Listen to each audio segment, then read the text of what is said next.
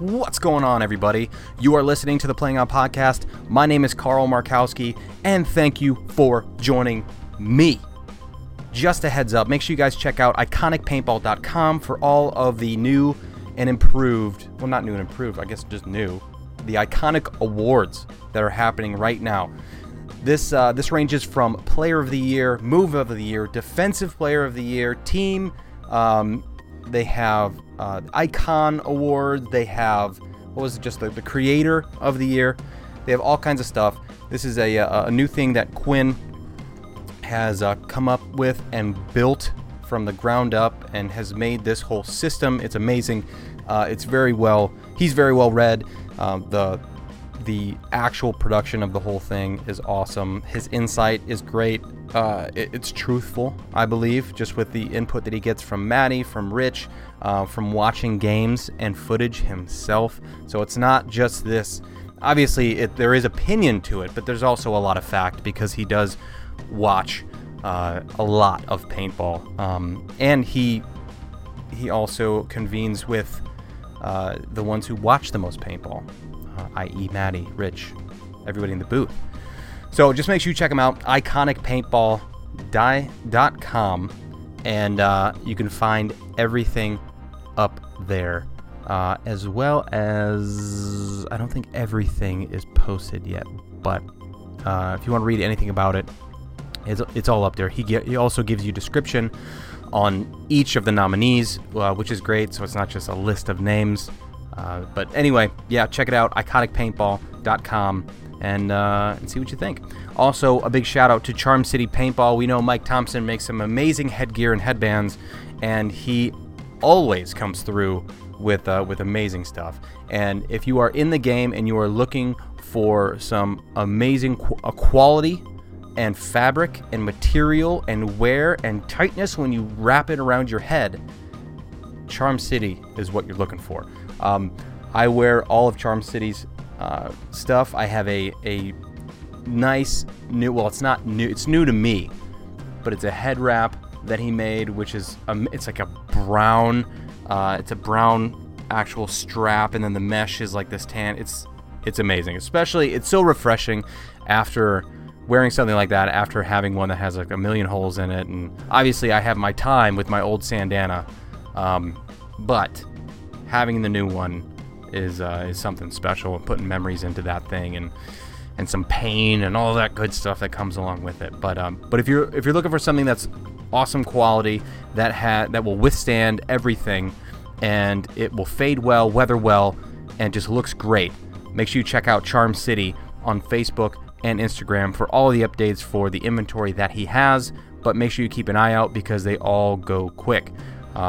Everything is custom. It's probably 10 runs or less of whatever he's making, so it's all really custom. It's all made by him. But make sure you give him a shout out, message him. He also does custom work, but he is busy. He is pumping out a lot of headbands, so the custom stuff might not be the quickest, but I would check for what he has and see if you find anything that you like. You probably will. He makes great stuff. So big shout out to Charm City. Also a big shout out to Melavio, the CBD company that I approve of and that I've been using for years now. They have all kinds of products from tinctures to topical salves. They have pet CBD, which my dog loves. He just sits at the fridge and looks at me, and I know what he wants, and I give him these little 5 milligram treats that he just downs and salivates for. So he enjoys them. I enjoy them. I'm sure I could eat them. They taste fine. Who knows? Sam might get with me after this. We'll see how it goes. But yeah, they have edibles, they have gummies, they have coffee, they have green tea, all kinds of ingestibles for whatever type of CBD you're looking for. It does wonders for anxiety, for stress, for chronic pain. For me, for knees, I use a topical salve, which I'm sure all of you have heard me praise before. And like I've said before, we're not getting any younger, so make sure you take advantage of all of these amazing products, and do your research. You know, it's not for everybody, but I haven't had anybody come back yet with anything negative to say when I referred them to Melavio's CBD. So don't trust all the products out there. If you're getting your CBD from Rite Aid or some corner store, man, you don't know where it's coming from. All of Melavio stuff is made from them, supplied by them, and it's great. I really, really enjoy it. So Melavio.com, Melloveo.com, and if you want 15% off your entire order, that's everything in your cart, in your full cart, type in the promo code TPOP. I mean, you might have to capitalize it, TPOP, but anyway, you'll get 15% off. So check them out, Melavio.com.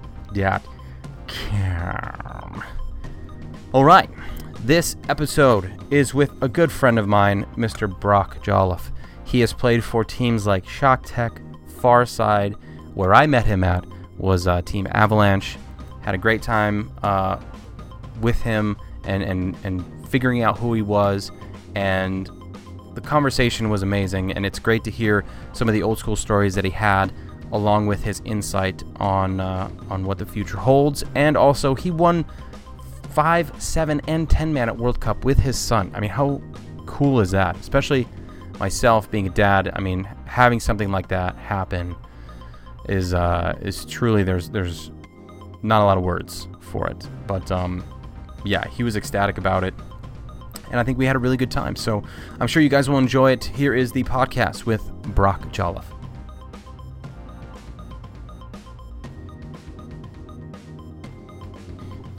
Yeah, well, the good thing for me is, like, I don't have any secrets. Like, I'm pretty well an open book, and most of the really bad shit I know is on other people. So that's true. That's true. There probably has been so many. You probably need to stand over here because it's kind of killing the light. There's probably been so many just lost stories throughout the years, I feel, of just all the tournaments and everything, and obviously all the stories that when before cell phone times and the internet, and I can't imagine.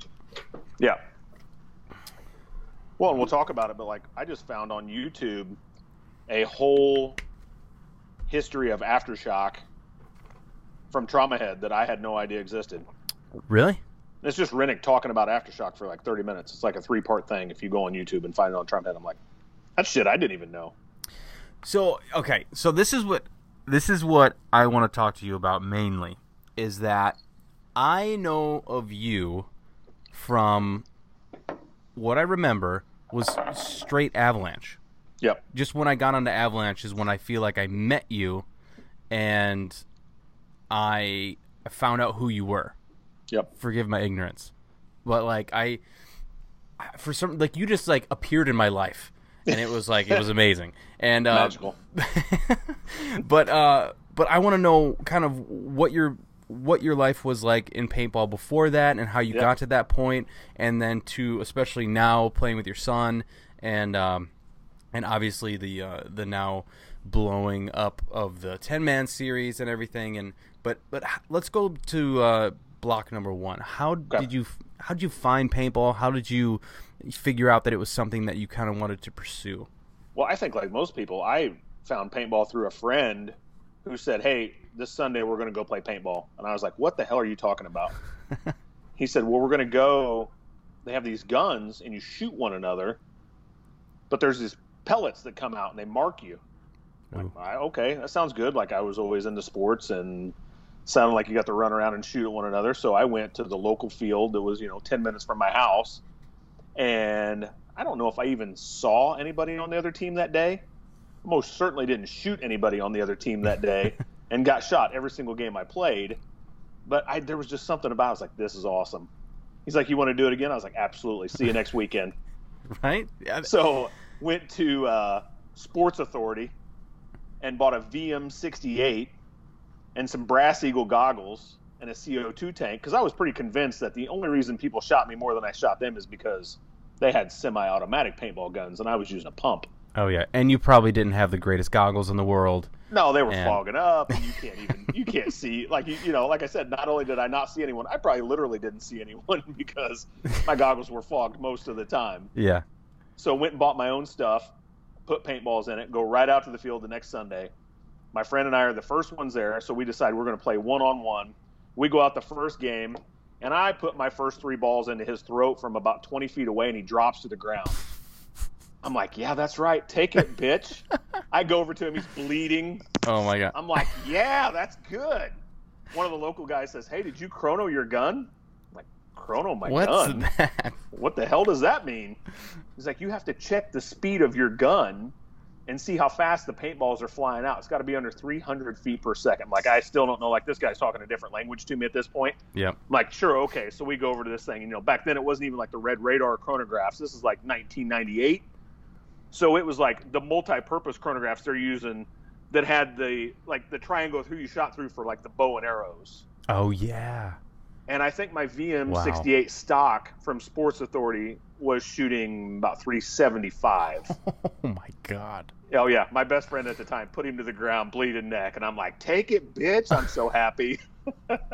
So the guy's like, okay, you got to turn your gun down. I'm like, okay, again, I don't know what any of that means. How you turn this thing down. And back then, like, you got to take the barrel off this thing and stick an Allen key down through the bolt. Oh, wow. Turn it down. And it's just ridiculous. Jeez. But so back then, I knew right away that I wanted to play paintball. And within about the first month of playing paintball, I found out they did paintball tournaments.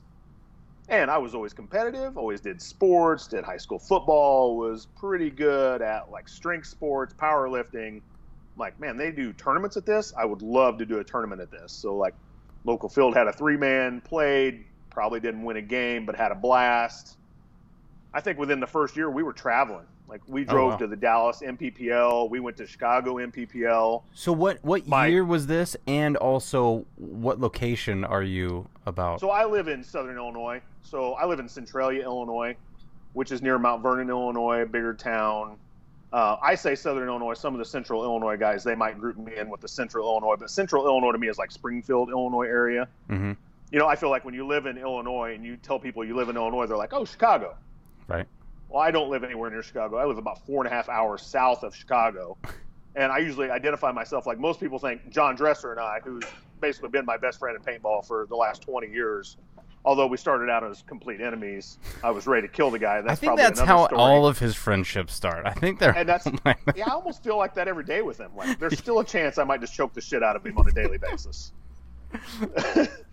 So, but anyway, I always tell people I live in St. Louis. Because I live 60 miles east of St. Louis on the Illinois side. Did you guys get any of those tornadoes? Down St. Louis. So we missed it by about 10 miles. Oh, my gosh. They had one on the ground near us in Sandoval, Illinois, but didn't do any damage down here. And then we're quite a bit further away from West Kentucky, who got some serious damage. Although I talked to our friend Brandon Mayo, and he knows friends that had damage. Some people lost their lives, so... Yeah, dude, we're all very lucky. Yeah, I messaged him. I'm sorry to cut you off, but I was just it was so fresh. You know what I mean? Also the rings. Sorry. I'm also here with 3-time World Cup champion Gavin Jolliff, my son. Who? That's got to be the heaviest glass. Get him real quick. There he is. Yeah. Mm-hmm.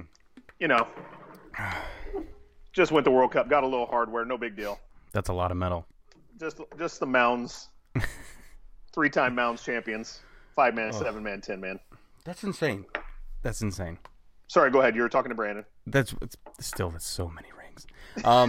In one event. But yeah, no, I sent Brandon a message just because I wasn't sure exactly of his location. I just know he's a Kentuckian, right? Is that correct terminology? A Kentuckian? That's what we'll go with. Yeah. Okay.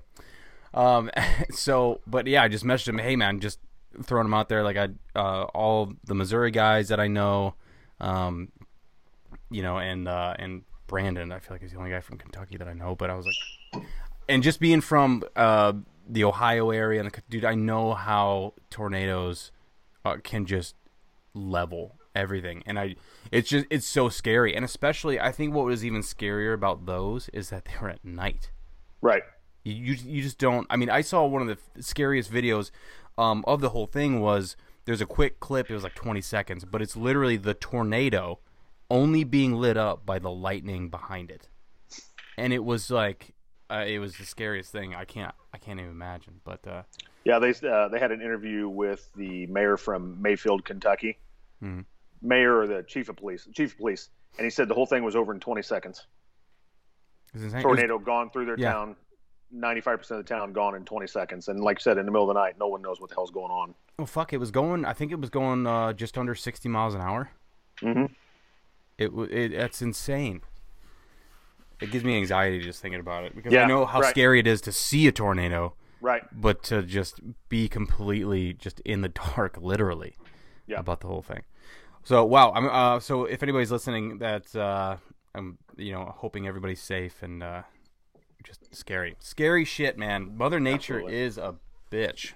Yeah. Just when you think you're real tough and you got it all figured out, and us small little humans got a big hold on what's going on this planet, Mother Nature knock you right down to size real quick. Oh my gosh.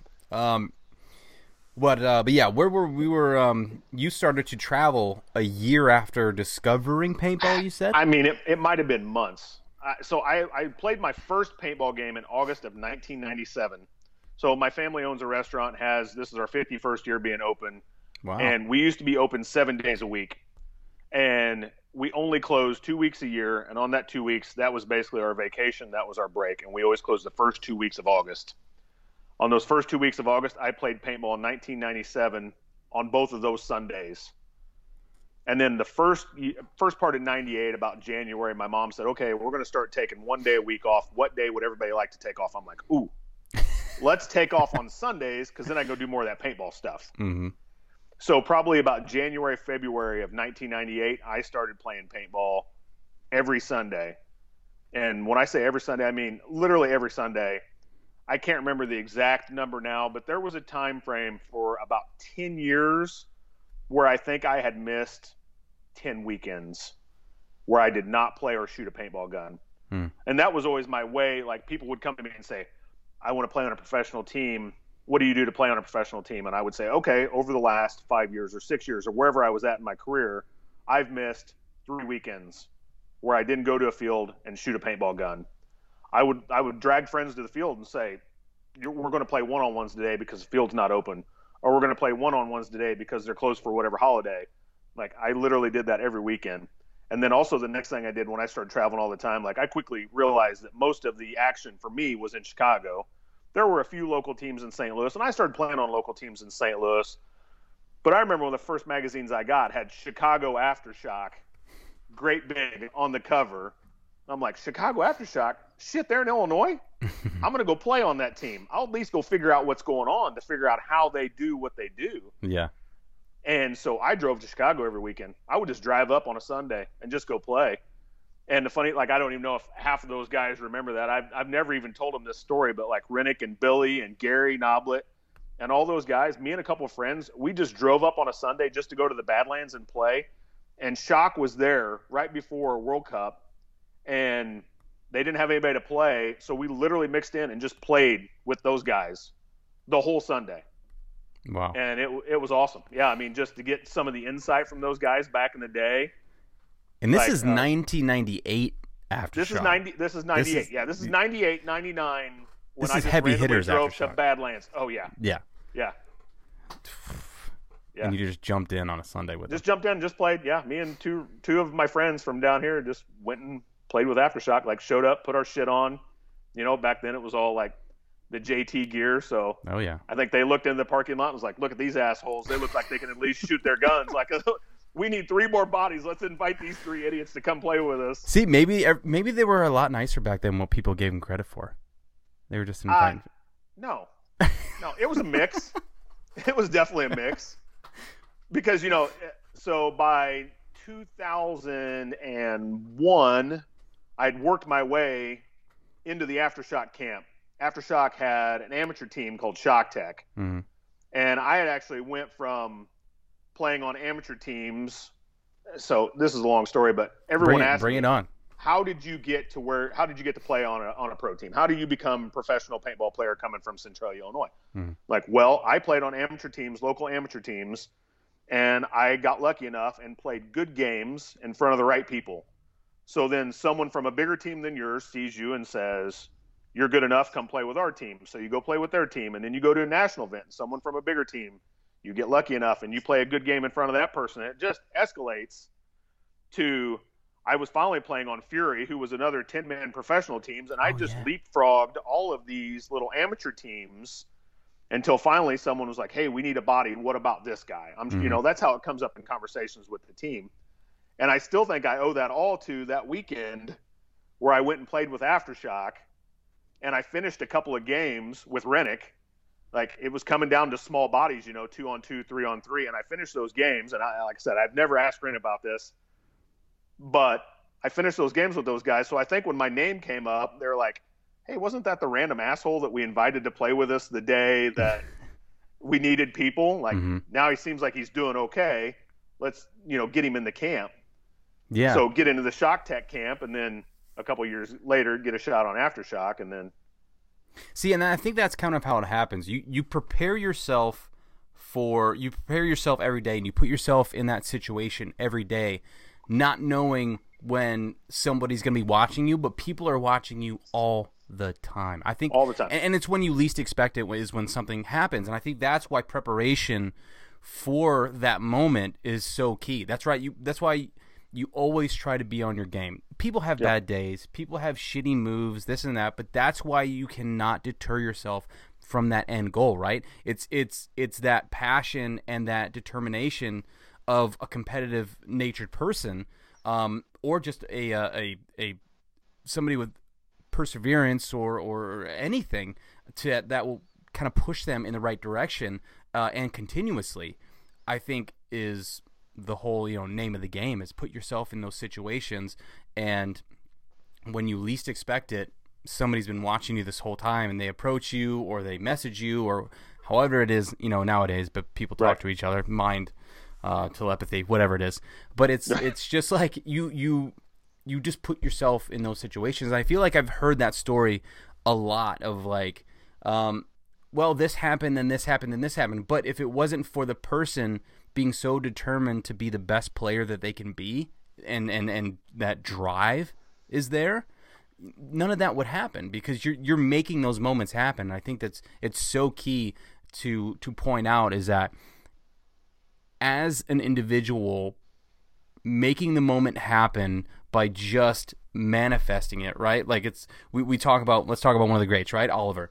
He was one of the best at manifesting the moves or the mentality or whatever it may be. And I think that was one of the more attractive things to him as like a player, was making the moment. And I think it starts off with just showing up at the field, being the first one ready, being the last one to de-gear, and doing all these small things every time you get the chance to. You're creating those opportunities and those chances to be able to be seen by other teams, to be talked about, to make less mistakes or to make more mistakes to learn from. I mean, however you want to look at it. And pretty much this whole rant just kind of is just all about, like, just go do the work. Just put yourself out there, Well, and it's I think with any sport that you're going to be great in, you got to have that short-term memory loss. Yeah. Where you'll go out. I tell my son this all the time because he's super critical. Like, he's to the point now where he's getting pretty good at paintball. He's getting good at other sports. Don't talk to him. Don't grow his head too much. He's sitting right there. He's terrible. He's not going to make it. Yeah, he moved. He can't hear me now. But it's short-term memory loss. Like, you're going to go out and you're going to have points where you get your teeth kicked in, where no move you make is the right move. Yep. And you got to forget about that game and get ready for the next game. You're catching everything. Yeah. I this year was a tough year for paintball for me. I played in January at the first ICPL and probably had the worst tournament I've ever played in my career, to the point where I was like, I may just not have it anymore. It might be time to hang it up for real. Mm-hmm. We played on a Mounds field, and I got shot out of the back center on the break in 5 of probably the 7 Mounds games, right? I'm the first guy dead. I'm usually the last guy alive, pulling the games out. I'm the first guy dead, walking to the dead box. I don't even barely know what that feels like, to go to the dead box and sit and wait to see what the hell happens. In the first few minutes of the game? Yeah, right? I mean, literally the first seconds. I pull my gun up, shoot 10 balls, I'm dead. Insane. And then I blow my arm out. I have to have full reconstructive surgery on my tricep tendon. Oh, my. All in the same tournament? This is halfway through the year. So I missed the other half of the year. I come back and play Chicago ICPL against my doctor's orders. And by against my doctor's orders, I mean I didn't even tell my doctor I was going. Mm-hmm. And then go to World Cup and probably play, I'd say probably one of the top 3 best tournaments I've ever played. Insane. But it's just that determination. I'm not giving up. Yeah. I'm not going out the way I played in January. If I was going out, it'd be the way I played in November at World Cup, although I'm not going out just yet. I got a few more in me. Yeah. But to talk about, you're talking about putting the work in. What I was saying earlier, like how I would deter people right away when they're like, how do you be pro? How do you do this? I'm like, okay, well, I missed 10 weekends in 10 years. Well, I can't do that. Like, I'm not saying that's what it takes for everybody, but that's what it takes for me. Mm-hmm. Like, I was only ever good at paintball because I willed myself to be good at paintball, and I put in a shit ton of time to be good at paintball. Yeah.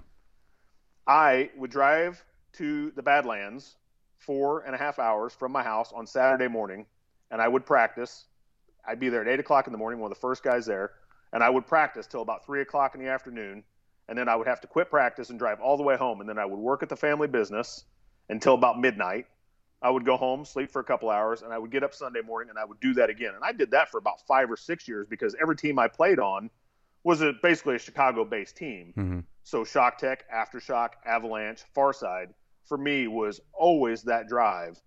And I did that every weekend. Yeah. I think there was I probably did that 3 weekends a month for at least 5 or 6 years, if not more. And people were like, well, I don't have that kind of time. I'm like, I mean, that's what it took for me. Mm-hmm.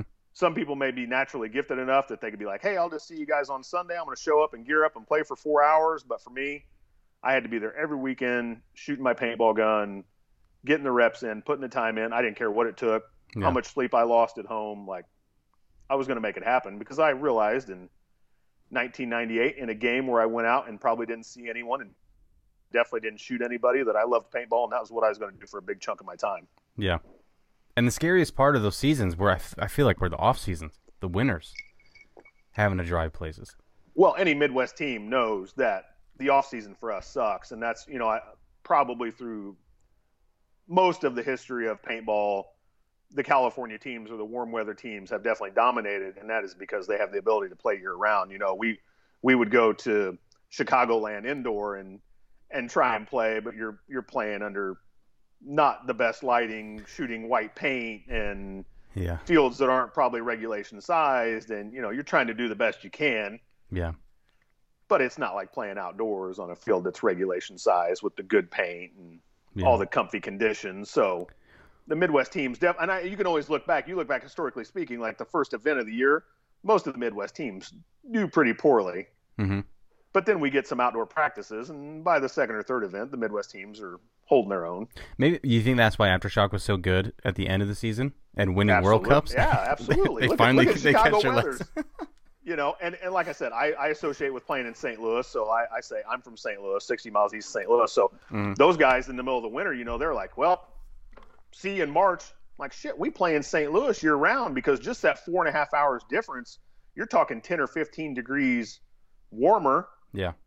And you're not getting any of the crazy lake effect snow or any of that silly nonsense. So it's always warmer down where I'm at now, especially now with some global warming probably happening. We're just talking about having tornadoes in the middle of December. Crazy. And we're playing year round. We played Sunday. It was 55 degrees. Mm-hmm. So, that's perfect. We're definitely going to have some really nice winters before, the global warming takes over and we finally burn up. Very optimistic of you. We'll all be long gone, I feel like the winners are like, I feel like the seasons are just getting pushed a few months. It's like our calendar seasons are staying the same as far as a month goes, but I feel like the season itself, it's like just getting pushed back like further and further. And soon our Januaries are going to be 90 degrees and our Julys are going to be full of snow. Well, from a paintball standpoint, it's great. We're just getting warmer weather longer. It's wonderful. It's all going to be fine. Just travel to other parts of the nation for the different seasons. You'd be fine. It's going to be great. That's what I always thought. I thought it would be a cool concept, and we tried to do this with the NPPL or the NPL. Was having a just continuous season, and just having tournaments just in obviously the different spots of where you would have just the warmest, nicest weather throughout the season, and don't even stop. Just have each tournament kind of be its own thing, right, as they are, but just kind of get rid of the series champs, right, and just have every event just continue until the end of time, and just have just keep going. I think one of the things we do wrong in paintball is that once it starts going really well, like it's really starting to pick up. I can't remember exactly the numbers, but talk to Tom Cole, and this World Cup was one of the biggest, if not the biggest. I don't think they had as many individuals. Maybe they've had more individuals, but as far as teams, they had the most teams they've ever had in any World Cup. So as soon as we start doing really good, we're like, okay, we should have more events. We should make the events longer. Yeah. Instead of 3 days, let's get everybody there for 5 days. To me, that makes, from someone who now owns a business and has a kid in high school who wants to play, we need to make all this as short a time as possible. Right? Because no one can take off. Like, you still got, hey, my wife's been on my ass for the last 20 years. Are you seriously going to another paintball tournament? Because I want to go on family vacation. That was my thing. This is cutting into family vacation time. Yeah. I'm like, okay, just one more, because this is the last one. Probably going to be the last one. You know, I've been telling her that shit for at least 10 years. Right. Right. So, and Tom, he's going to do it again with the ICPL. Now there's the feeder ones that are 3 days long, and now the mega ones, or whatever the hell we're calling them, are 5 days long. Like, no, please stop. 3 days is long enough. Yeah. 3 days. Let's play 5-man on Friday, because I love playing 5-man. I'll tell you honestly, I love playing 5-man more than I love playing 10-man, because the lower numbers like that, one person has got way more force than that. You get hot, you can roll out and shoot 4 dudes on the other team, or 5 guys by yourself, and that's hilarious. So let's go Friday, Saturday, and Sunday. Please don't. Let's don't have to show up on Wednesday. Dude, the kids in school, they got stuff going on. People want to take family vacations. Right. Maximize the time. We all want to play as much paintball as possible, but let's not make it longer. And back in the day, to that end, like, we used to go to World Cup, and good God, that was like a 7-day affair. Oh my gosh. You showed up on a Sunday, and then you played 5-man like Monday, Tuesday.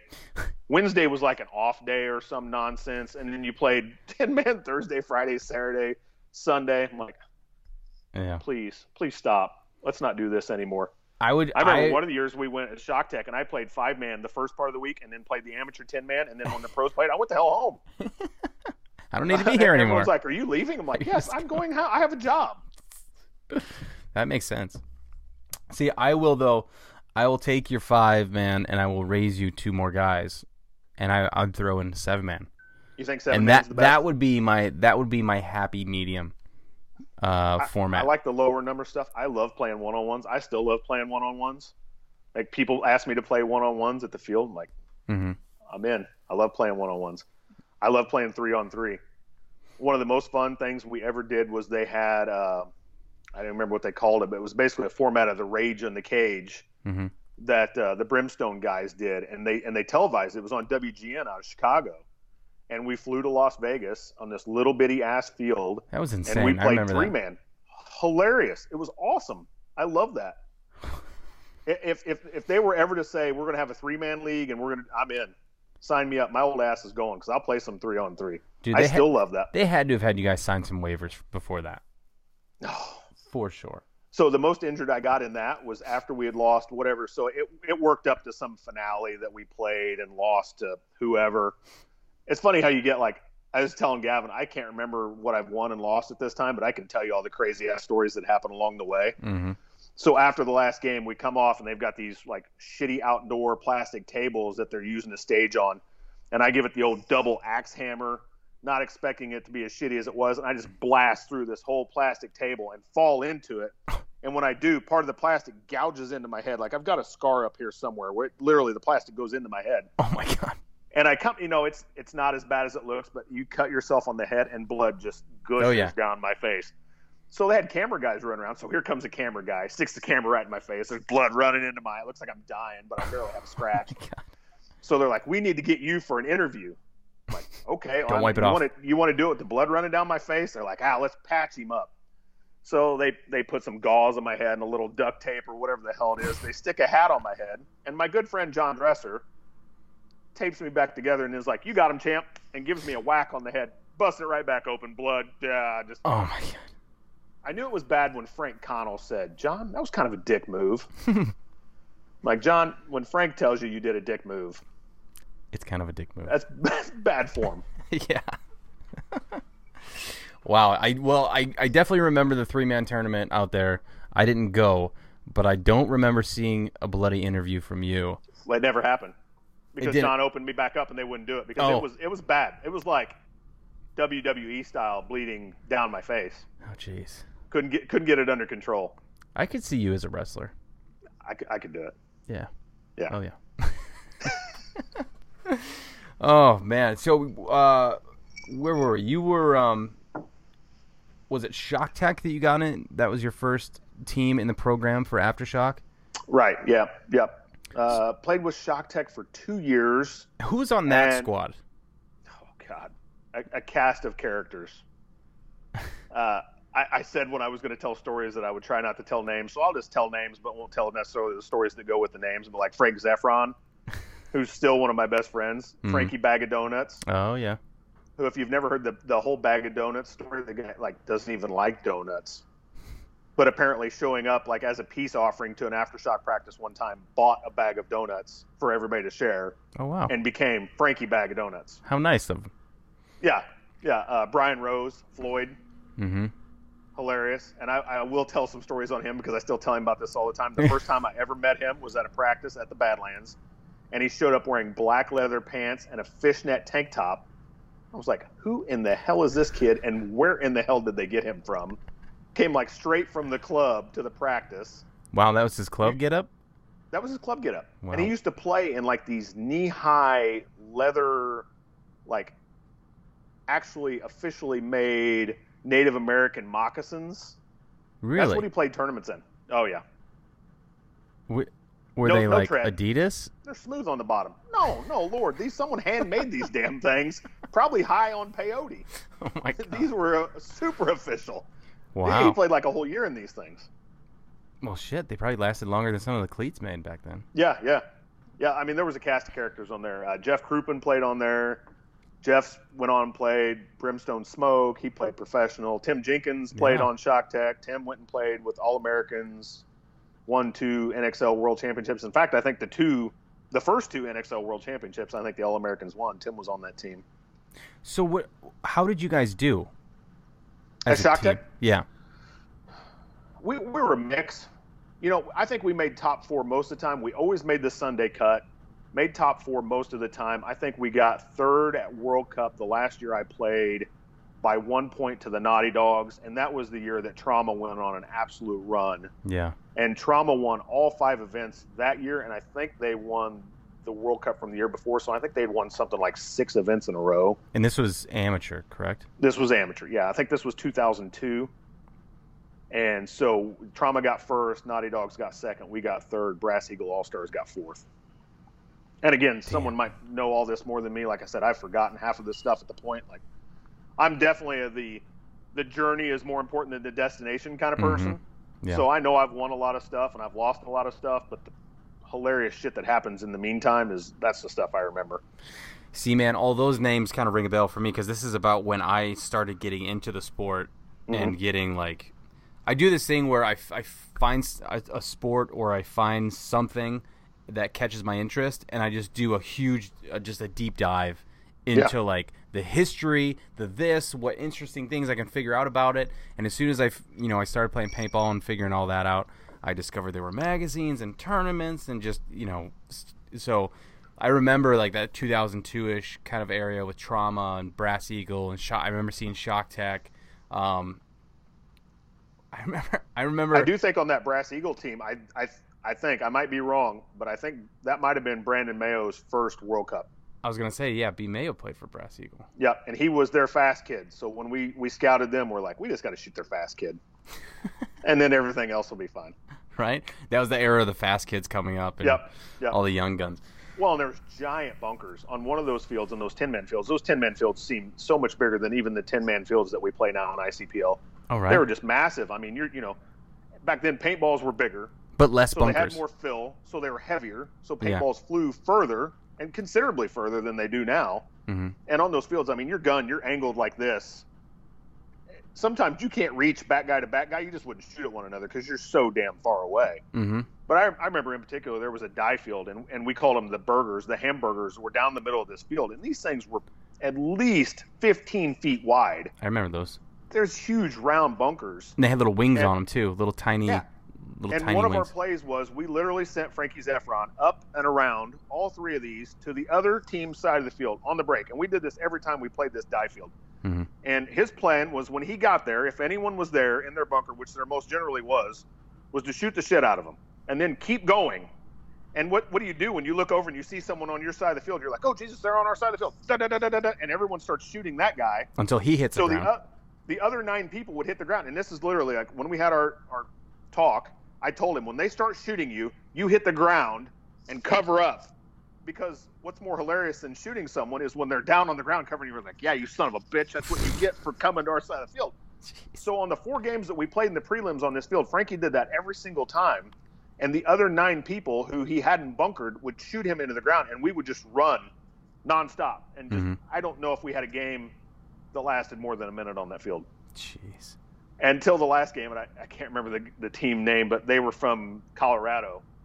And they'd shot him so much, and we'd ended the game so fast that, everybody's yelling and screaming at the end of the game. We finished with like 8 dudes alive, like just beating the shit out of the people on this field. We get back to the staging area. We're high-fiving. Oh, yeah, we ruled that field. We look around, we're like, where in the hell's Frankie? Like, we go back. He's in the dead box, just covered in, the ultra pink or the purple hellfire or whatever the hell they were shooting. He's like, you sons of bitches. You left me.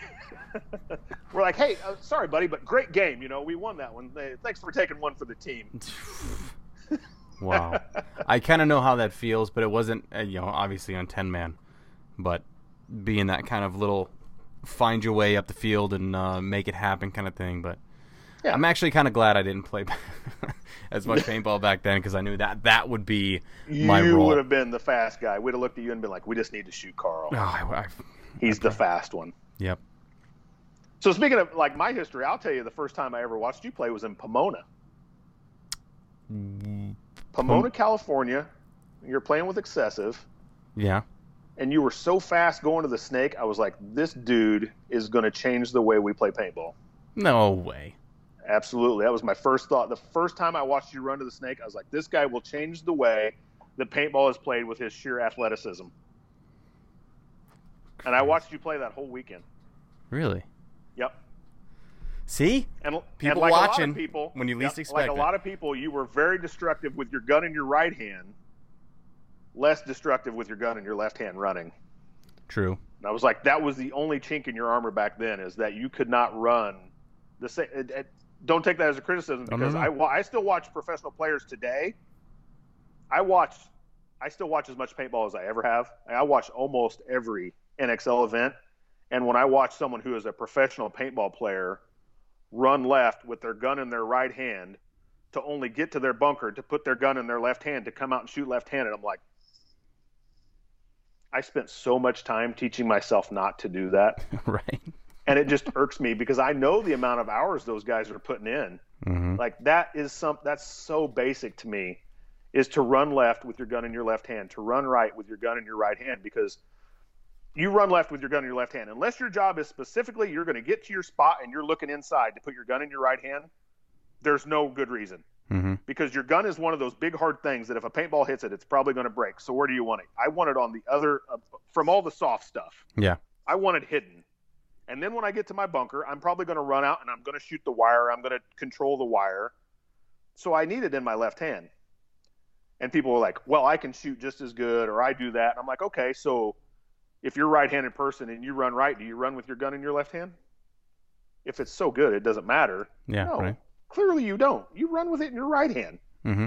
Like, get your shit together. Like, that's one of the things you practice. Yeah, that's paintball 101, right? But right. For me, my biggest thing was like my diving arm. So it was, obviously I had worked on running with it in my opposite hand later on. Just I was still so fresh into the game at that point. That I those guys taught me so much. But one of the reasons why I think it's so key to run with your gun in your backhand is because normally whenever guys are running downfield, you're not always running straight ahead, right, to where your shoulders are square with the field. You're running kind of at like this angle, kind of this little like loop. And if you're doing that and you're running with your gun on your inside hand, when you go to dive or you go to hip slide or anything, that's going to be your first point of contact as far as with your upper body is going to be that inside hand. And the last thing I wanted to do was smash my gun into the ground. Right. So, yeah, I completely agree, and I had the same thought of, like, you know, keeping the gun far away from everything else and kind of back here. But the more and more I dove and I felt, like, comfortable doing things, I was like, well, I want my soft hand to be my inside hand, to be my catcher, my body catcher, right. And then have my gun up here to where I'm not, like, throwing everything into the ground, possibly, because I'm worthless if my gun goes in the ground and I take a core sample that I can't get out, or I bust my barrel off, or I fucking tank myself in the chin, or whatever it is. That's the last thing I wanted to do. So that's one of the main reasons why I always kept my gun on the backhand. As true as all that is, you can teach yourself to do it either way. Oh yeah. I mean, that is a fundamental, and that is, like, in our sport, something that gets lost, because playing paintball is fun. So you know, most of the people are going to go to the field and just try and play paintball all day. Mm. But any organized sport that you've ever played, you never went to that field and just did that sport all day long. As a matter of fact, probably 99% of most practices that I ever did for any other organized sport were drills. And so when I decided I wanted to be good at paintball, that's what I did. There was a lot of times I would go to a paintball field and I would barely play a game of paintball because I would do drills. And although I never moved at any of the speeds that you moved at, I would do just what you're talking about right there. I would go into a bunker and slide, holding my gun in what I thought was the correct position, and bracing myself with the opposite hand to try and teach myself. And also taught my teammates those things because I thought that's what we should do. So, you know, I think. See, and, you know, I'll be the first to admit this too, is throughout my career, at least early on, and I would say even midway, because I felt like I started to enjoy the sport a lot more towards the end of my career. And now I enjoy playing a lot more, I feel like, than when I was in the mix. But I was a big proponent on just, like, not just playing points, but being in a game situation where there's 5 guys trying to shoot me. I have a couple guys or 5 guys, and I'm in the middle of the situation, and I'm having to figure it out. That's always been me sharpening my sword, not necessarily like the basics, right? I would do that, but I hated it. I hated it because I felt like me working on my game was me being in the game and putting myself in, like, these different situations and figuring out how to split across. Right. How to like work out across from the other team, how to maneuver my way into a bunker, into a spot without anybody seeing me. That was me sharpening my sword. So it was like, I don't want to say it was counterproductive. It was just, I felt like I knew how to do all the drills. This is obviously younger, conceited me. Like, I felt like I knew how to do the drills. I want to play on the field and figure out that puzzle and do that puzzle work. But I think to each their own, right? I feel like. Right. Obviously, hard work and working on that basic stuff is key and essential, which I like one-on-ones now. I didn't like them back then, but I still like figuring out that puzzle and just making moves and shooting multiple people on one run through and really figuring out a field and staying alive. And that's what I love the mid game. I love that, like, I don't know.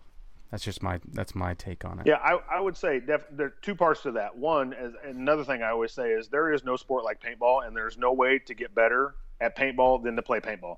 Yeah. Like, you can go run, you can get in good shape, you can do all these kinds of things, but to really improve at paintball, you need to put a paintball gun in your hand and go play against other people. Mm-hmm. And I told someone this recently. I said, you know, one of the things I was really good at up until recently, because my hard drive's getting full, so I'm deleting a few things to make room for new information, is that I could remember almost every paintball game that I had ever played. And I'm talking about those games where I would go out and play one-on-ones against a friend, not missing 10 weeks over 10 years, because as beautiful and individual snowflakes as we like to think we are, we're all pretty similar. Yeah. And people do a lot of the similar shit. Mm-hmm. Like, you figure, like, you can look at someone that's new, someone that's pretty good, someone that's a tournament player, someone that's a pro player. Like, all those people will make the same movements, generally in the same positions. Whether someone's right-handed dominant or left-handed dominant will make a difference. But if you observe people and remember what you've done against other people, it's going to work against most people. Mm-hmm. You'll have the outliers. Like you're talking about Oliver. I used to watch Oliver play a lot. Oliver was definitely an outlier. Chris Lasoya is definitely an outlier. Like he was someone that was running and diving around the field early on.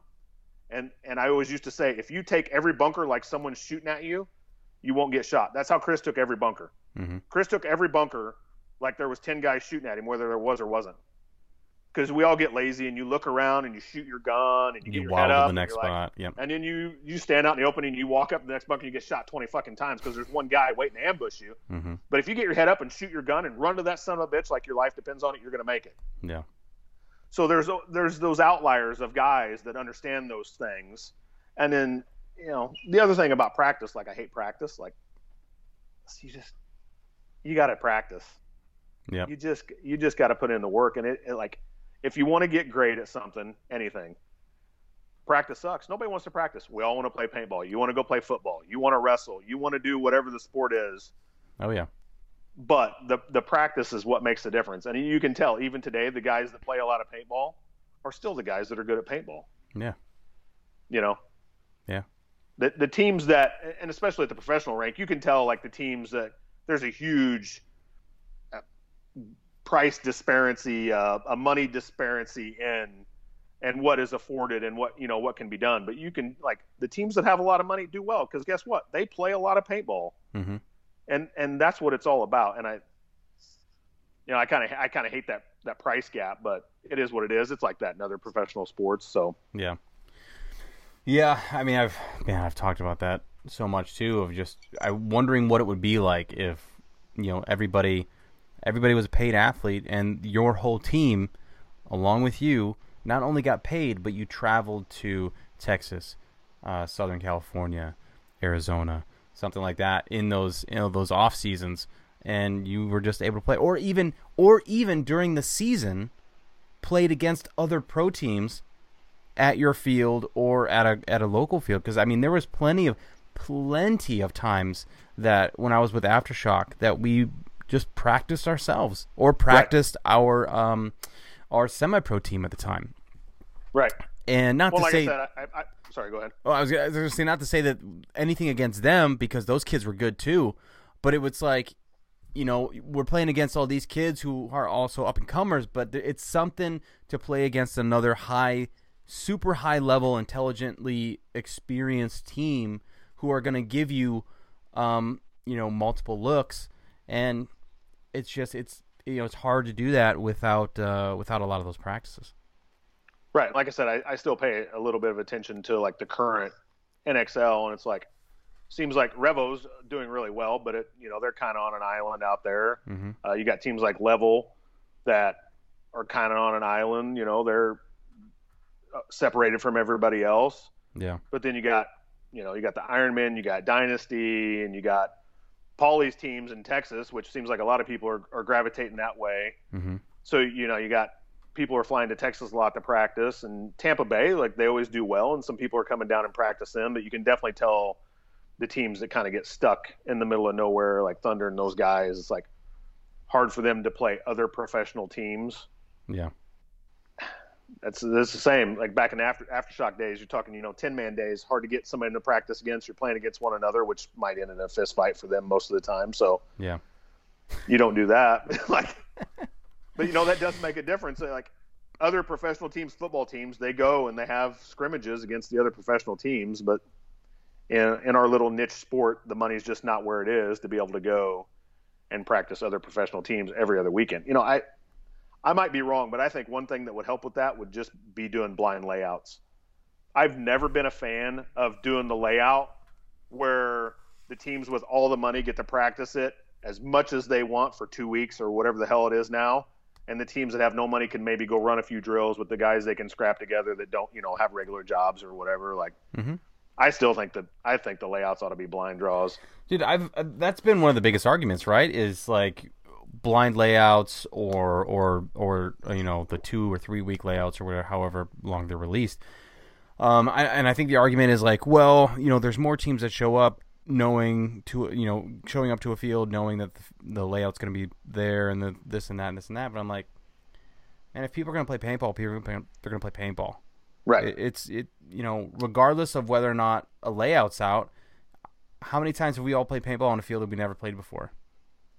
All the time, and I love it so much, and I feel like I would love to see more and more of the tournaments and how they would go to where if we saw those Thursday like the current game now, those Thursday games that people play for practice, I would love to see those and see how those go down. Yeah, you're gonna see the figuring out of the layout happen over the course of the weekend. Mm-hmm. And those individual skills that we're talking about, I think, would play a way bigger role. So the guy who's been working on his individual skills is going to have an advantage over the team who's practiced together and knows all the stupid bank shots. Mm-hmm. I don't know. I think blind layouts are the way to go. To help that disparity a little bit of the money gap, the people that can't go shoot 1 million paintballs on a layout before the tournament. Yeah, I mean that's a big thing too. Obviously, and that's what. And then again, if we want to dive into even more of what I bitch about on this podcast, I think it should be 4 pods. I think 4 pods is a great number for not only back players in a given average X-ball point time wise. I think 4 pods for a back guy and for a front guy is more than enough. Dude, I've seen so many people, especially at World Cup, so like the average point normally is like 1.5 minutes, maybe 2 minutes sometimes. But dude, there's guys playing front that have like 7 pods on their back. I'm like, right. Why? Yeah. It doesn't make any sense to me. Like, also this is coming from me where I don't really shoot that much paint, and I have a certain mindset, laser beams, but at the same time, it's like I don't know. Maybe it's the game now. There's more control and more, but I don't know. No, I'm with you. We got to go. I play on the old man's division or masters division, or the Europeans call it the veterans division of the USA paintball team. Mm-hmm. We got to go to Amsterdam a couple years ago, and that was the format that they played. Yeah, and I'm totally okay with that. And I also love carrying like 15 pods and playing 10-man. But I think you're right from an action standpoint. I think even if you say, okay, each person gets 4 pods, and then once you get out there, if you want to hand a pod to your back guy, which I never could convince anybody to give me one of theirs, but 4 pods per guy, you each go out there with 20 pods or whatever it is, and you can divvy them up. You got 30 seconds before the point starts if you want to divvy them up, but if not, everybody starts with 4, and that's what you got. Yeah. I think 4 across the board would be perfect, and yeah, fucking put that bitch back in semi-auto while we're at it. Yeah, hey, I love semi-auto. I love it, dude. That was when my wife stopped playing paintball, though. When we went to semi-auto and guns were shooting about 25 balls a second, mm-hmm.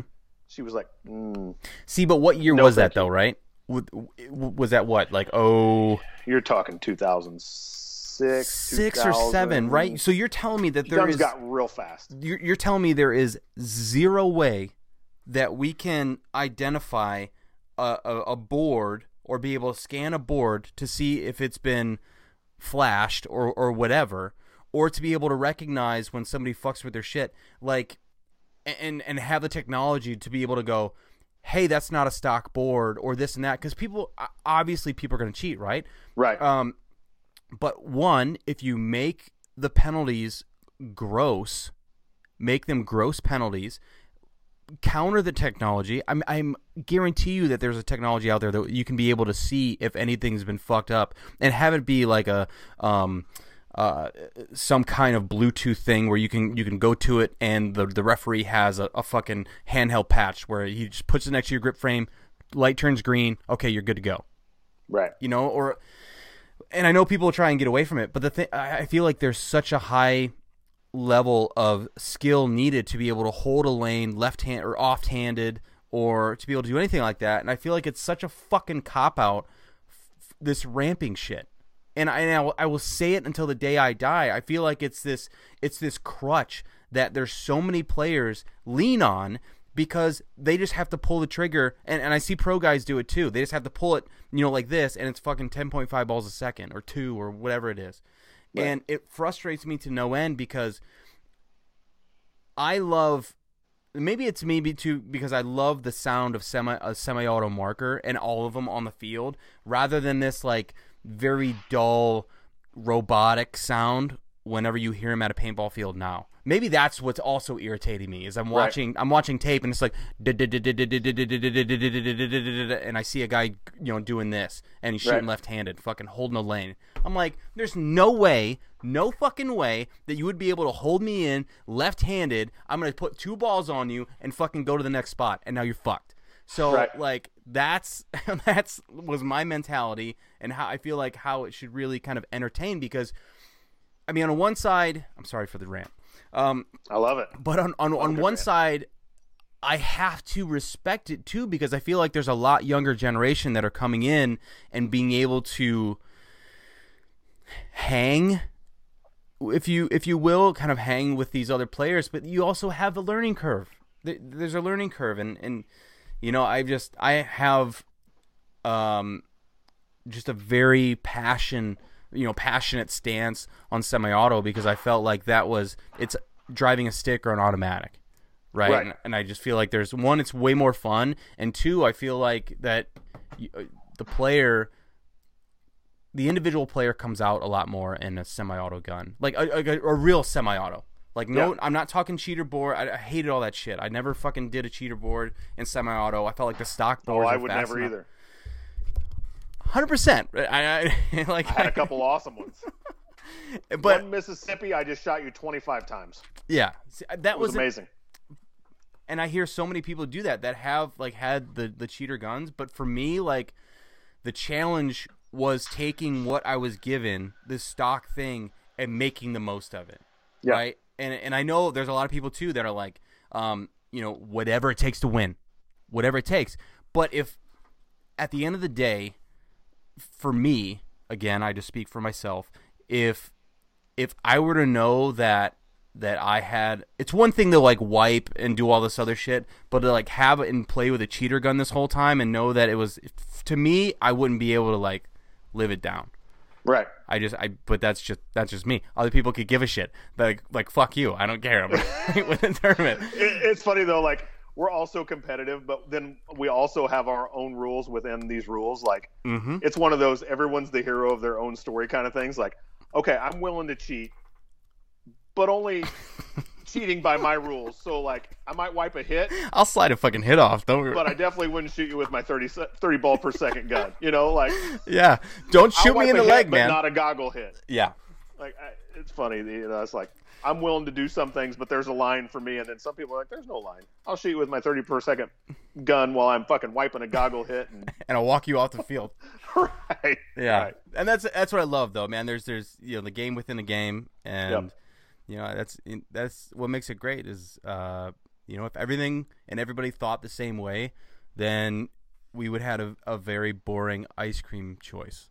Right. So right. And we'd all get together and be like, I don't really care who wins. I just want everybody to have fun. I didn't go that far. Like, I want everybody to have fun that's on my team. Afterwards, I'll shake your hand and give you a hug and a big smile and go, great game. But during, I'll fucking put 3 on your neck and 2 on your pack just to make sure that 1 broke and 2 just because fuck you. But, exactly. But afterwards, we cool. Because it's really all just our friends versus your friends. And, I heard somebody say one time that they were playing at a field and they were having some kind of a practice. And they literally just showed up with all their friends that were on different teams and wanted to play. And someone through the course of the day said, hey, we need to switch the teams up a little bit. And they're like, you just need to get better friends. Like, that's kind of how I feel now. Like, we're all just trying to play with our friends, especially at this point for me. Like, I'm just trying to play with my friends, but I still want to win. And I want my friends to win more than I want you and your friends to win. Although we might be friendly. Yeah. We're still competing at a competition where you get a cheap ring. So, so let's cheap ring means a lot. It's a cheap ring with a big meaning, though. You're right. So, let's get to that. So, you go from Shochtech, and then how do you make your way? how did we make our way onto the same team? That's what I want to figure out. So I played on Shochtech for 2 years, ended up captaining that team, and then in 2003 or 4, like I said, hard drive's full. I'm erasing some data, so my years might be messed up. Buffering. The first year of the NXL, when they're doing X Ball, Aftershock plays X Ball, and I play X Ball with Aftershock, and I'm not good. I don't do good. I was good before there was coaching, and that was like we could probably. I think you and I feel the same way about all this shit. Like, ramping sucks, coaching sucks. I'm glad we got rid of coaching. I'm with you. Now let's get rid of ramping, and we're back on the right track, kind of thing. Like, coaching took away all of the good sneaky moves, which is what I'm all about, and that's why my style of play has literally not changed in the last 23 years. Is because I've never been the fastest or most athletic person, but I've studied all the human movements and I can figure it out, and I'm pretty damn sneaky, and if you don't shoot a gun at me, I'm going to come to your side of the field and fuck some of you and your friends up, kind of thing. Well, NXL was not like that. It's here he's coming, highway, and you're getting blown to pieces. You get stepped out of your bunker. And so I waited all these years, like I said, I look on a magazine, I see Aftershock, and now, oh man, they're in my state. I'm going to go play on Aftershock. I get my chance to play on Aftershock and just play like shit. Like, just did not play good in the NXL at all. And I think I got to stick around for about 3 events, and I coached World Cup that year. And probably before I was going to get cut, just told Rennick, hey, I'm going to go play somewhere else.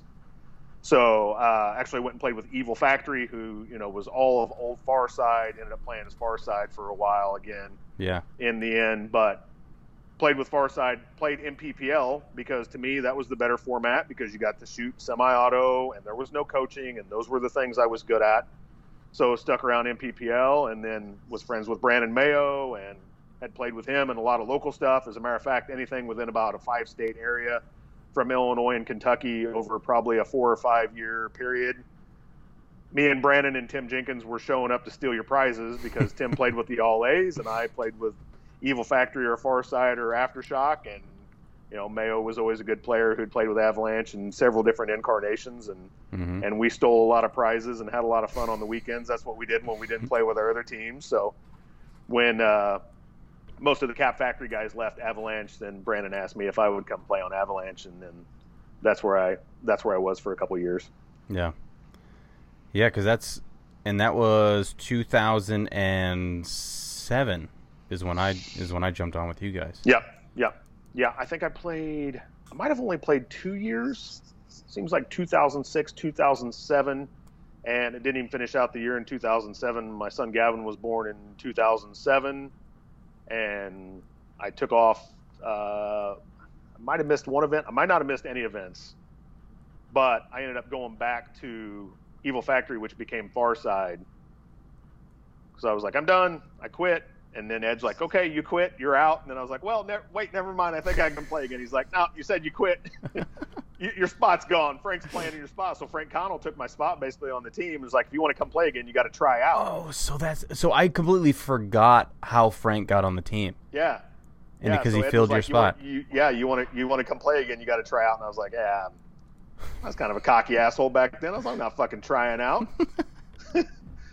You want me back? I'm pretty good. So I'm like, no, just go play with my friends on Farside again. So yeah. Finished out the 2007 season with Farside, played Boston and whatever the San Diego event was. And then was like, all right, I'm a dad. I got a kid, like helping run a business. Should probably stay home. I think that was probably the longest run of paintball I didn't play. I think I took about 6 months off. Never even went to a paintball field. I might have went and played some open play at Extreme, which is like the local field in St. Louis that we play at all the time. And the end of 2008, Greg Pauly called me and said, hey, Vicious is going to go play 7-man, but none of these kids are very good at 7-man because all we do is play X-ball and we've got machine guns and coaching. So we probably need someone that knows what the hell they're doing. Why don't you come play 7-man with us at San Diego? So didn't play from 2007, San Diego, and then played in 2008 with Vicious and semi-pro. Hadn't practiced, barely had shot a gun, and we went and got second in semi-pro. And I'm like, shit, I still like it. Probably do more of this. So that's kind of where I was over the next like 4 or 5 years. Like I was getting older, but I would always still go like play an NXL event or two. In MPPL, I actually played I played the last MPPL that was in 2011.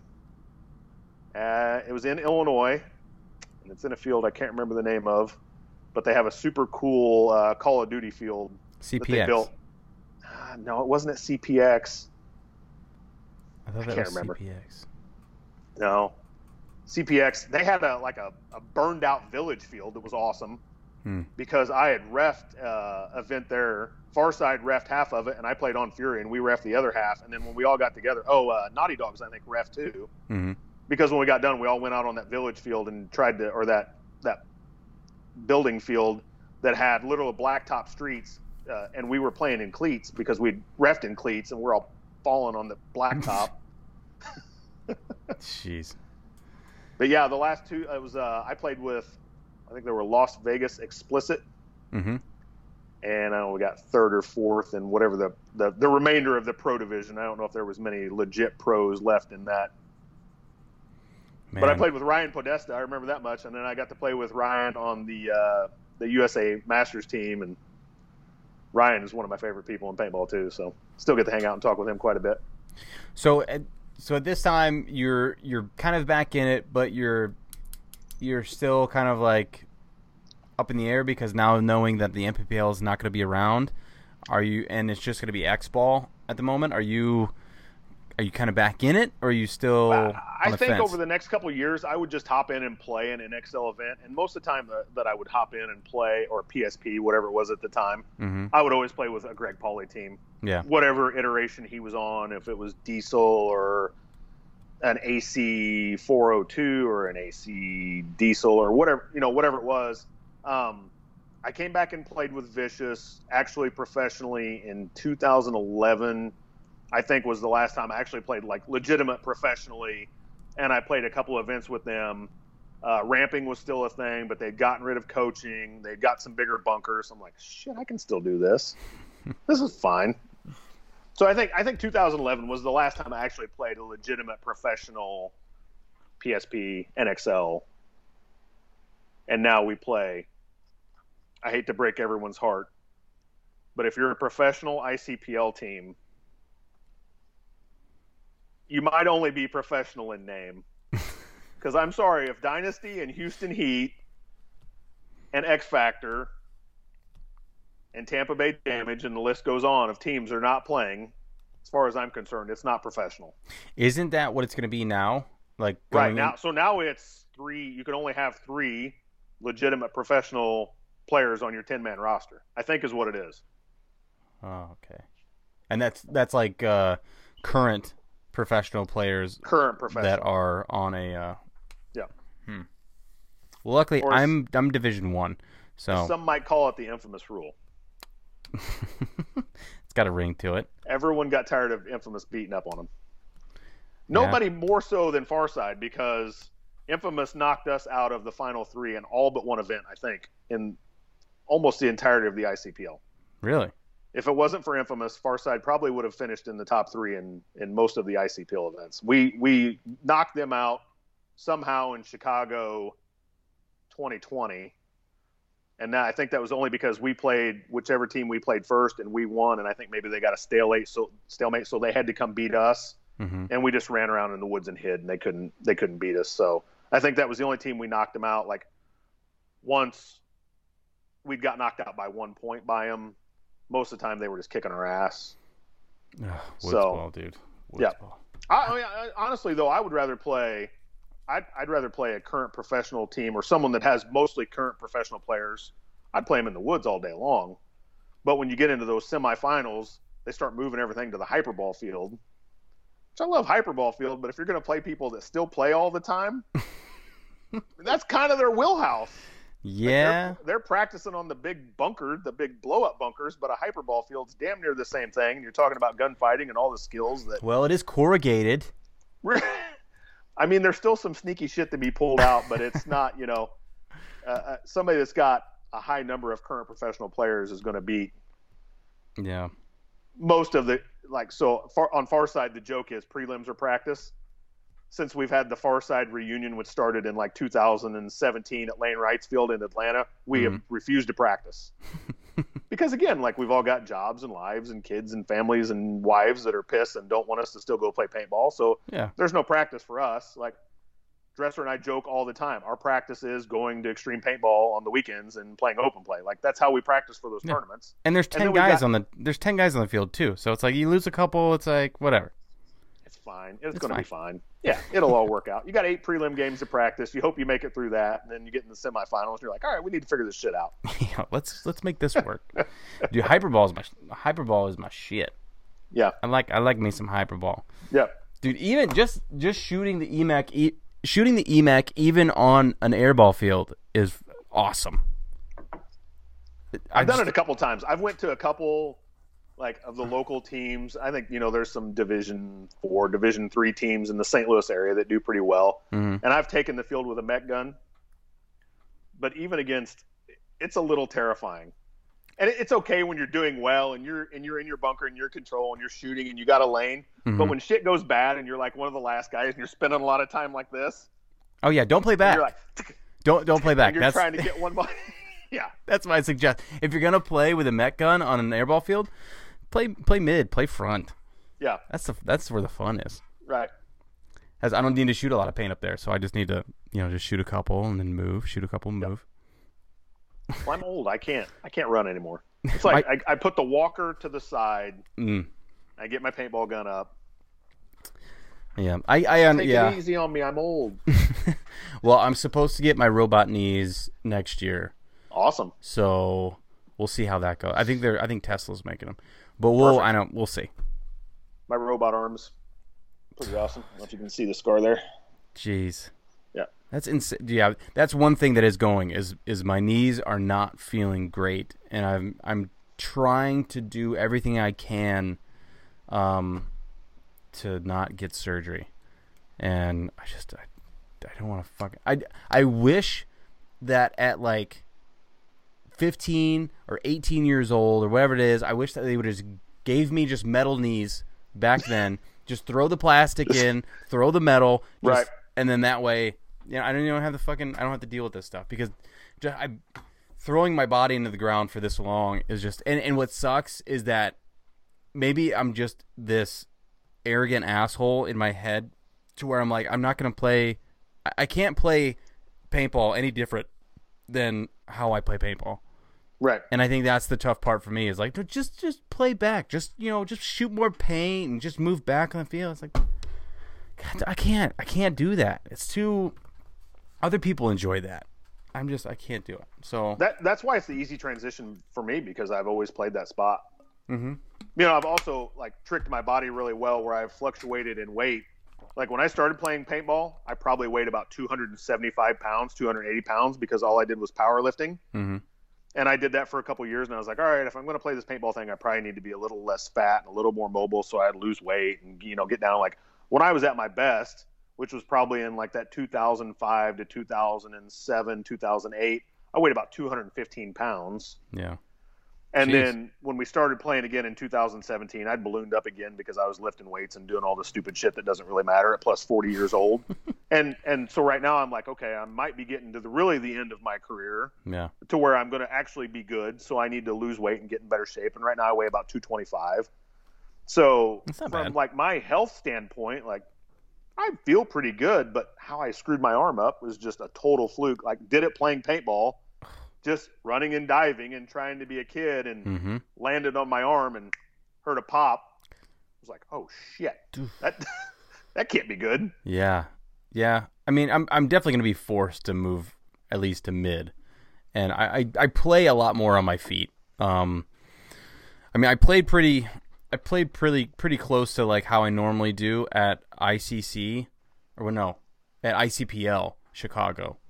But after that, man, that one is just I pulled my hamstring at the very end. Like I didn't play finals.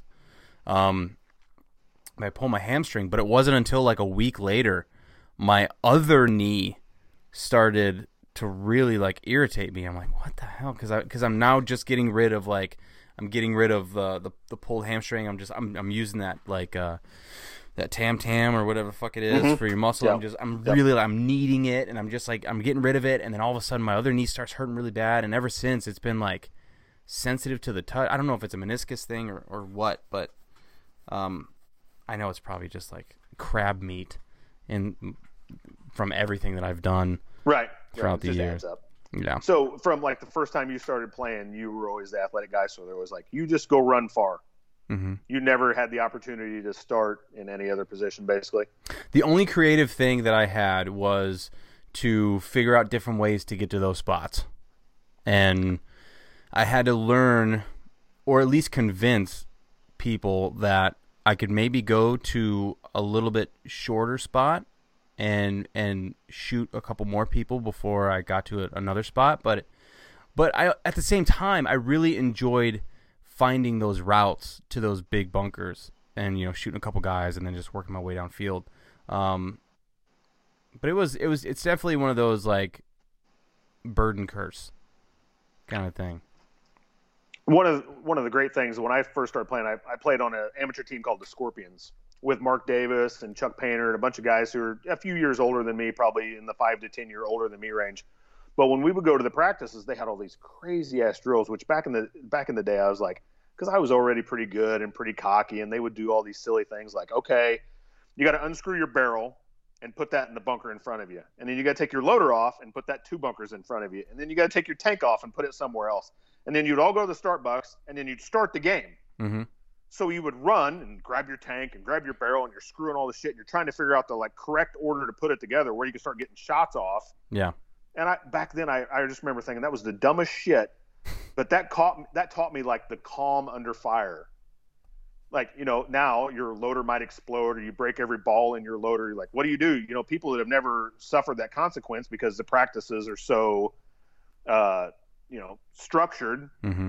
You get into a game time situation. No one knows how to figure that shit out. Like, you just stay calm and unscrew the barrel and figure it out. Take your loader apart, figure it out. That was just one of those things that taught you. The other great thing they did was everybody played their positions. Like all the fat guys were in the back, the medium-sized guys were in the middle, and the skinny guys ran far. Mm-hmm. And you would go to practice, and they'd be like, okay, Brock, you got to go to the snake. You want my fat ass to go to the snake? Like, yep, you're the front guy. And you, skinny snake guy, you're the back guy. You got to stand behind him. So, you know, like what the skinny snake guy does is runs to the corner, and one ball gets shot at him. He hides like this, like everybody's shooting at me, and I run my fat ass to the snake, and I'm like, what do I do now? Mm-hmm. Now there's 5 guns shooting at me. But that was one of the best things. Like, so when I practiced at home, if I just went and hopped in on team's practice, I would play the opposite positions. Like, I would almost never play back. Yeah. I would always run or always play middle. And I think that's something, too, that might be lost in today's game is because they're still the 1s, the 2s, and the 3s. But you can almost see the 3s being a little lost when they come into the 1 range at the end of the game. Yeah. And vice versa. If you've got your guy that always goes to the snake, but everybody's getting shot going to the snake on the break, and then that guy has to go to the corner and then figure it out. A lot of those guys go to the corner, and they do that, sit there with their gun like this. Oh, shit, now what do I do? How do I fight? How do I communicate? Mm-hmm.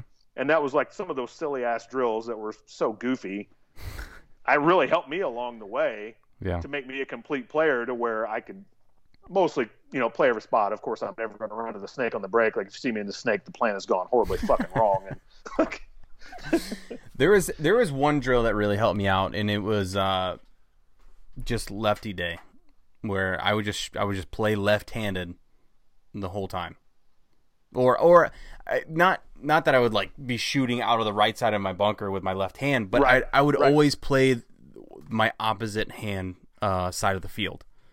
So I would just always play whatever field I shot left-handed off, or I'd have to run and shoot off the break left-handed. I'd have to run and dive left-handed into the snake or whatever it may be. And I feel like I got to the point where my left hand is almost, I would say, more accurate than my right, which is, but I feel more comfortable right-handed, but left-handed, I still feel like, I don't know if it's a mental thing or what, I still feel kind of awkward, but I feel like I'm accurate. You know what I mean? You know what I mean? I would almost certainly gunfight left-handed as opposed to right-handed. Yeah, but it still doesn't feel 100%. Stupid old school thing that probably no one's like ever thought about or paid attention to. Like, have you ever done the dominant eye test? Where you like hold the circle, do the triangle, this, and then you pick a target, and then you close an eye, You keep both eyes open. You find that center point, and then whichever one you close, whichever one you're focused with, is your dominant eye. Yeah. So, so I picked a target, and then I kind of got it in what I think is the middle. Right. I close my right eye, and the target is still in the middle, or towards the middle. Right. I close my left eye, and it's touching my right hand. So you see it better with your left eye? Yeah. So that means you're left eye dominant, which I am also after having found out that drill. So when you're holding your paintball gun with a loader that gets in your way, when you're holding it that way with your loader in the best position, your left eye is the dominant eye. So that's probably why you're more comfortable with your gun in your left hand. You know what's crazy too? What I've always done is like with I shoot, I've always like put the feed neck and everything right in my right to my nose. Or not right to my nose, but I would split my eyes with the feed neck, and my barrel I would see kind of double with my barrel, and whatever I'm trying to shoot, I would just put right in the middle of those two barrels. And as weird as it sounds, it worked. So I do that left-handed. I put the feed neck right in the middle, and I'm basically looking at you with my left eye, but I know that I'm left eye dominant. So when I shoot right-handed, I tilt my loader out of the way to try and use that left eye to focus. See, I didn't go that far. Yeah. I like, as I say, I like watch people still play, and you can tell people that do that. Yeah. Like, I can't remember, like, as we're talking about it right now, but Archie Montemayor does that a lot, like, where his guns lean completely sideways, and he only does it one way. When he does it the other way, it's more of a straight up and down. So, like I said, I can't recall exactly which eye it is right now, but I'm certain that he's more eye dominant, and that's why he leans that loader all the way the hell out of the way to get the dominant eye on the target. Yeah, Oliver used to do that too. I noticed. Yeah. Like they pretty much just put it on a high angle. Right.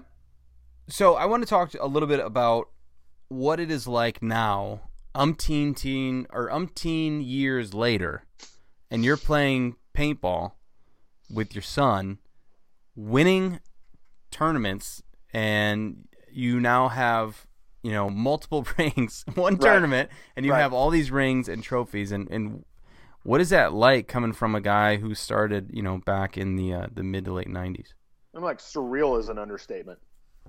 Like, my wife and I have been together, so we're getting ready. Next year will be our 20-year wedding anniversary, but we've actually been together for 30 years. We've been together since we were 16 years old. Wow. And, like, that was one of our things, like, we just did whatever we wanted, and we traveled, went to paintball tournaments, and we went to Las Vegas, and we're like, we're never going to get married. We're never going to have kids. We'll just do whatever. Then one day we're like, you know what? We've been together for a while. We should get married.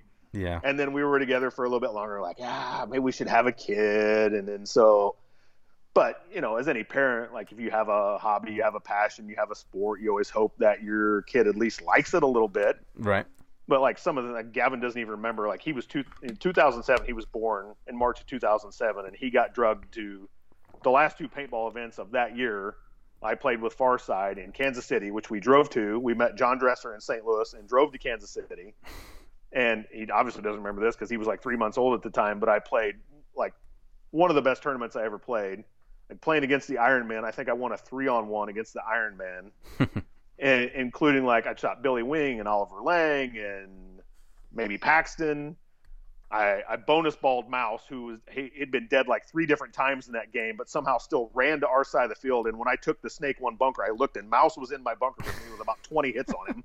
So I just polished Mouse off, like, that was, so Gavin as a baby was being taken to these paintball tournaments, and then went to San Diego that year and was big enough that he was sticking my arm pads on in the hotel room and crawling around on the floor like he'd seen us all crawling around. Mm-hmm. So then he's, I took him to play paintball way too early with the big guns, probably like 8 years old, but we'd been playing 50 cal in the backyard. Oh yeah. And still, like, this weekend, now he's 14 years old. I'm like, I don't know how the weather is going to be. Do you want to go play? And he's like, I want to play every weekend. I'm like, yes, I love to hear that. He asked me on weekends when I'm like, I don't know, we got stuff to do. He's like, we can go play paintball for a little bit. I'm like, okay, you talked me into it. Good answer. Yeah. But then, like, I don't know. I said we've been playing, like, the Farside reunion started 4 years ago at this point, like 2017, but Dresser dragged me along to play some UWLs at that point. Mm-hmm. So probably in like the 6 or 7 year reigns, I've been playing at least 2 or 3 tournaments a year, and Gavin's went with me to every one and has always been like super helpful, would load pods or go get air or do whatever. And then about 3 years ago, like, we let him get in a couple of games at some local tournaments, and there was a local 3-man we went to, and just let Gavin play every game, and let him in here and here and here and there. And so finally we're going to World Cup and played with Todd Adamson and those guys on the Extreme Rage, and I'm like, hey, my son Gavin's coming, and I'm not saying he's the greatest player of all time. Like, I'm trying to be realistic, but as his dad, I think he's awesome. Mm-hmm. But I'm like, he's good enough to play with us if we need somebody. So Todd's like, okay, we'll bring him. So we end up playing 5-man mounds, 7-man mounds, 10-man mounds. Gavin plays quite a few games in all of those, not every game, but he's, worked in every game. And then we get to win all 3 of them. Like, there was a point where I didn't think we'd win any of them. Yeah. And then somehow we win the 5-man. I'm like, perfect. There was like 7 of us that played. He was in the rotation the whole time. Like, we won the 5-man. We got these cool rings. We got this trophy. If we don't win anything else the rest of this weekend, that was awesome. And then we go to the 7-man and we win the 7-man. I'm like, holy shit. This is awesome. This is great. And then end up winning the 10-man too. And I told him at the end of the tournament, I'm like, Gavin, this is like parents' dream come true. Where do we go from here? I don't know how we top this. Man, that is a tough one to top. And I'm like, I've done this for so long. I'm like, literally, like, I just told him the other day, I didn't even tell him down there because I didn't want to bum him out because it was so awesome. I'm literally like ready to take my cleats off and stick them on the top of the mound and say that's good for me. It doesn't get any better than this. Mm-hmm. But it was so awesome. Like every aging athlete that's halfway decent at something, I'm like, now, how do you beat it? You just do it one more time. Like, all right, so let's go play one more time. Let's see what we can do one more time. Literally until you can't do it one more time. Mm-hmm. And, funny thing, like Davey Williamson the other day, he posted something, he played one of the 10-man mech tournaments in California and had to get a bunch of fluid drained off his knee. Yeah. So he posted a picture of like the fluid being drained. Well, I just remember in one of the serial killers videos, he had said he was going to play paintball until the wheels fell off. So I texted him on Instagram and said, a wise man once said, I'll play this till the wheels fall off. Like, well, your wheels haven't completely fallen off. You just might need a little air in that tire. And that's kind of how I feel like I'm on whatever, like the 3rd or 4th incarnation of whatever you want to call this paintball career is like mm-hmm. hobby, sport, whatever. Like, I'll just keep playing. Like, playing with Gavin is definitely my motivation to play now and win some tournaments and share some of the crazy experiences that I've had along the way. Is not all the crazy ones because, good God, there's some wild shit that happens. I can't imagine. Like, definitely I led some teams and captained some teams where people let their young children go with us and play. And even before I had kids, I tried to be the father figure and not let them get involved in some crazy shit. Right. But man, like, we could talk for the next 2 days about some of the shit that's happened at paintball tournaments. I don't understand how my parents were like, yeah, you can definitely go with these middle-aged guys across the country. Or no, right. No, I have no idea who they are. No, it's okay. Go ahead. It's like, I tell you who this probably the smartest parents are is Cody Schmick's parents. Yeah. Because Greg Pauly would call me and say, you have to call Cody's parents and get them to let him come to this tournament. I'm like, I agree with them. Like, we're a bunch of fucking crazy people driving rental cars with full coverage insurance and doing who knows what on the weekends. So, like, he probably should stay at home. But could you imagine? I could not imagine not doing it. Oh, no. I mean, just all the situations that obviously could have went way left. Yeah. But ended up ended up fine. And I don't think I'd be the same person without those early years.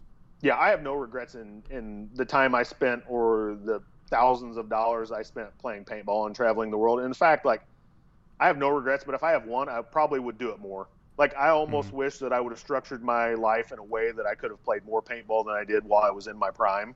Yep. But, I had an amazing time. I still have an amazing time. It's hilarious. Like, it's such a niche sport. Like, people that are good at a niche sport and get to travel and do it, you're more than blessed. And right. I'm thankful every day to sign up and go to the next one. Like, this shit's unbelievable. Like, there are real problems in the world, and that we get to go spend a couple weekends a year with our friends shooting at each other with paintball guns is amazing and special. And I definitely think about that more now that I'm getting older and getting towards the end. Where I was probably a cocky, brash kid at one point and was like, thought I deserved to be everywhere and get paid to go play paintball, and now I'm like, psh.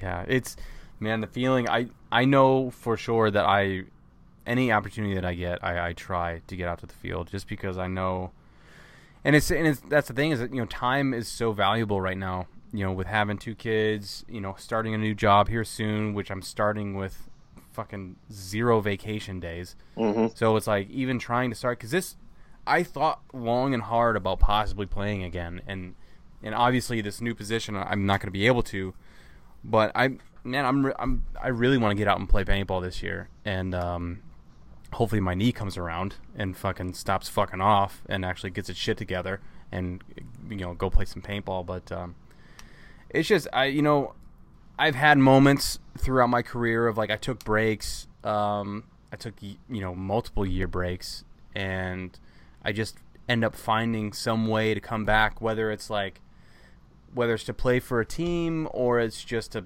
you know, for practices here and there. Yep. Or like I can't, it's to the point where I can't get my mind off of it because I'm coming up with products and approaching people with ideas and all this stuff because I'm thinking about the sport while I'm not doing it. And it's, right. I think it's so much a part of me and embedded in me that it's something that, I don't think my wife listens to the podcast, but it's something that makes me happy, genuinely. And I think it's because it's just, we grew up with it.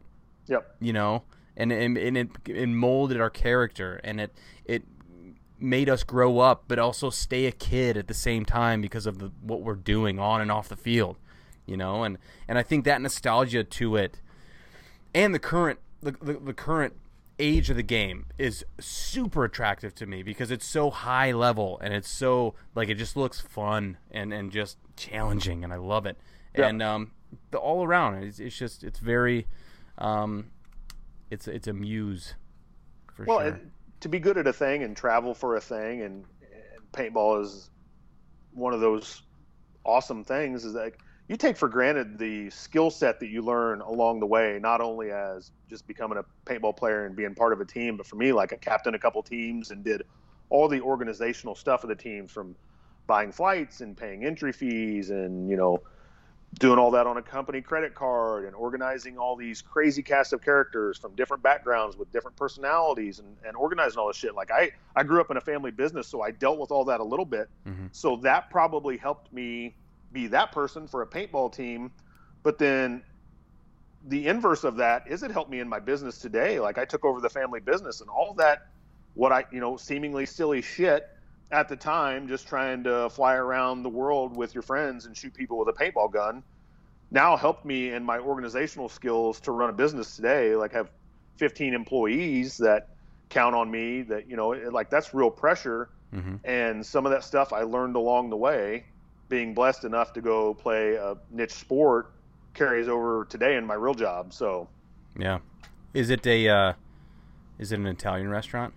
No, we do basically like an American restaurant. Like we still hand cut all our steaks and make all our soups from scratch, and got 2 longtime employees that work with us. Doug, our chef, has been here for 41 years, hand cuts all our steaks, and Tammy is like our all around, just do everything person, like hand makes cheesecake every day. And I'm so hungry now. If I'm ever down in that area, I would love to come down and eat a bunch of your food. I'm sorry to tell you this now that you're going to know, but I snuck a few slices of cheesecake to the Chicago ICPL and handed them out, but I couldn't steal a lot because we were super busy that weekend.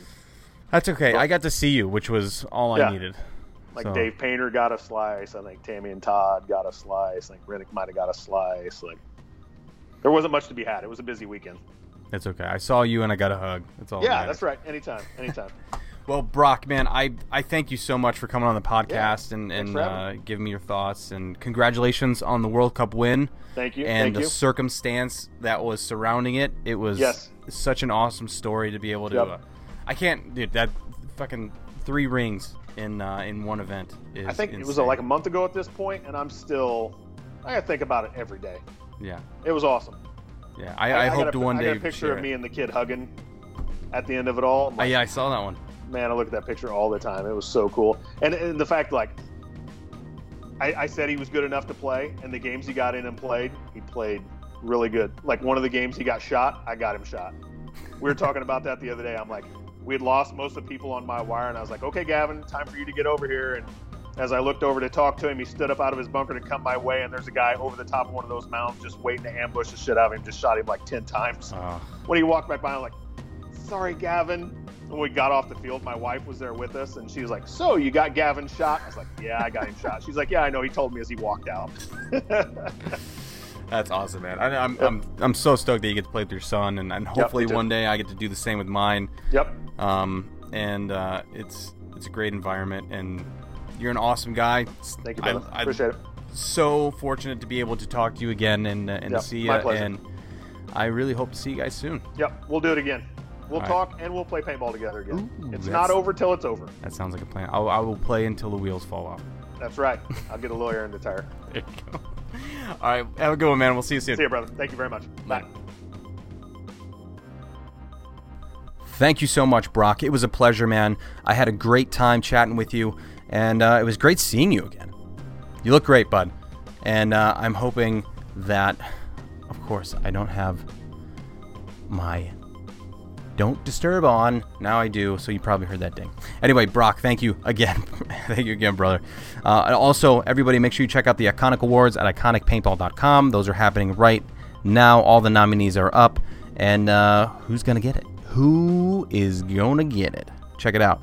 Also, Charm City Paintball, if you're looking for a head game because you don't have any, Mike at Charm City can give it to you.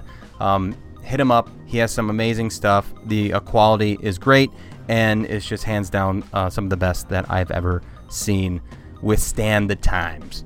So hit him up, Charm City Paintball on Facebook and Instagram. Also, a big shout out to Melloveo. That's MELLOVEO.com for all of your CBD needs. I know that I use them religiously with everything that is bugging me, and for enjoyment as well. It makes me a happier person. Ha ha ha. So make sure you check it out. And also for your 15% off of your order of everything in your cart, 15% off. That's TPOP for a promo code. TPOP. TPOP.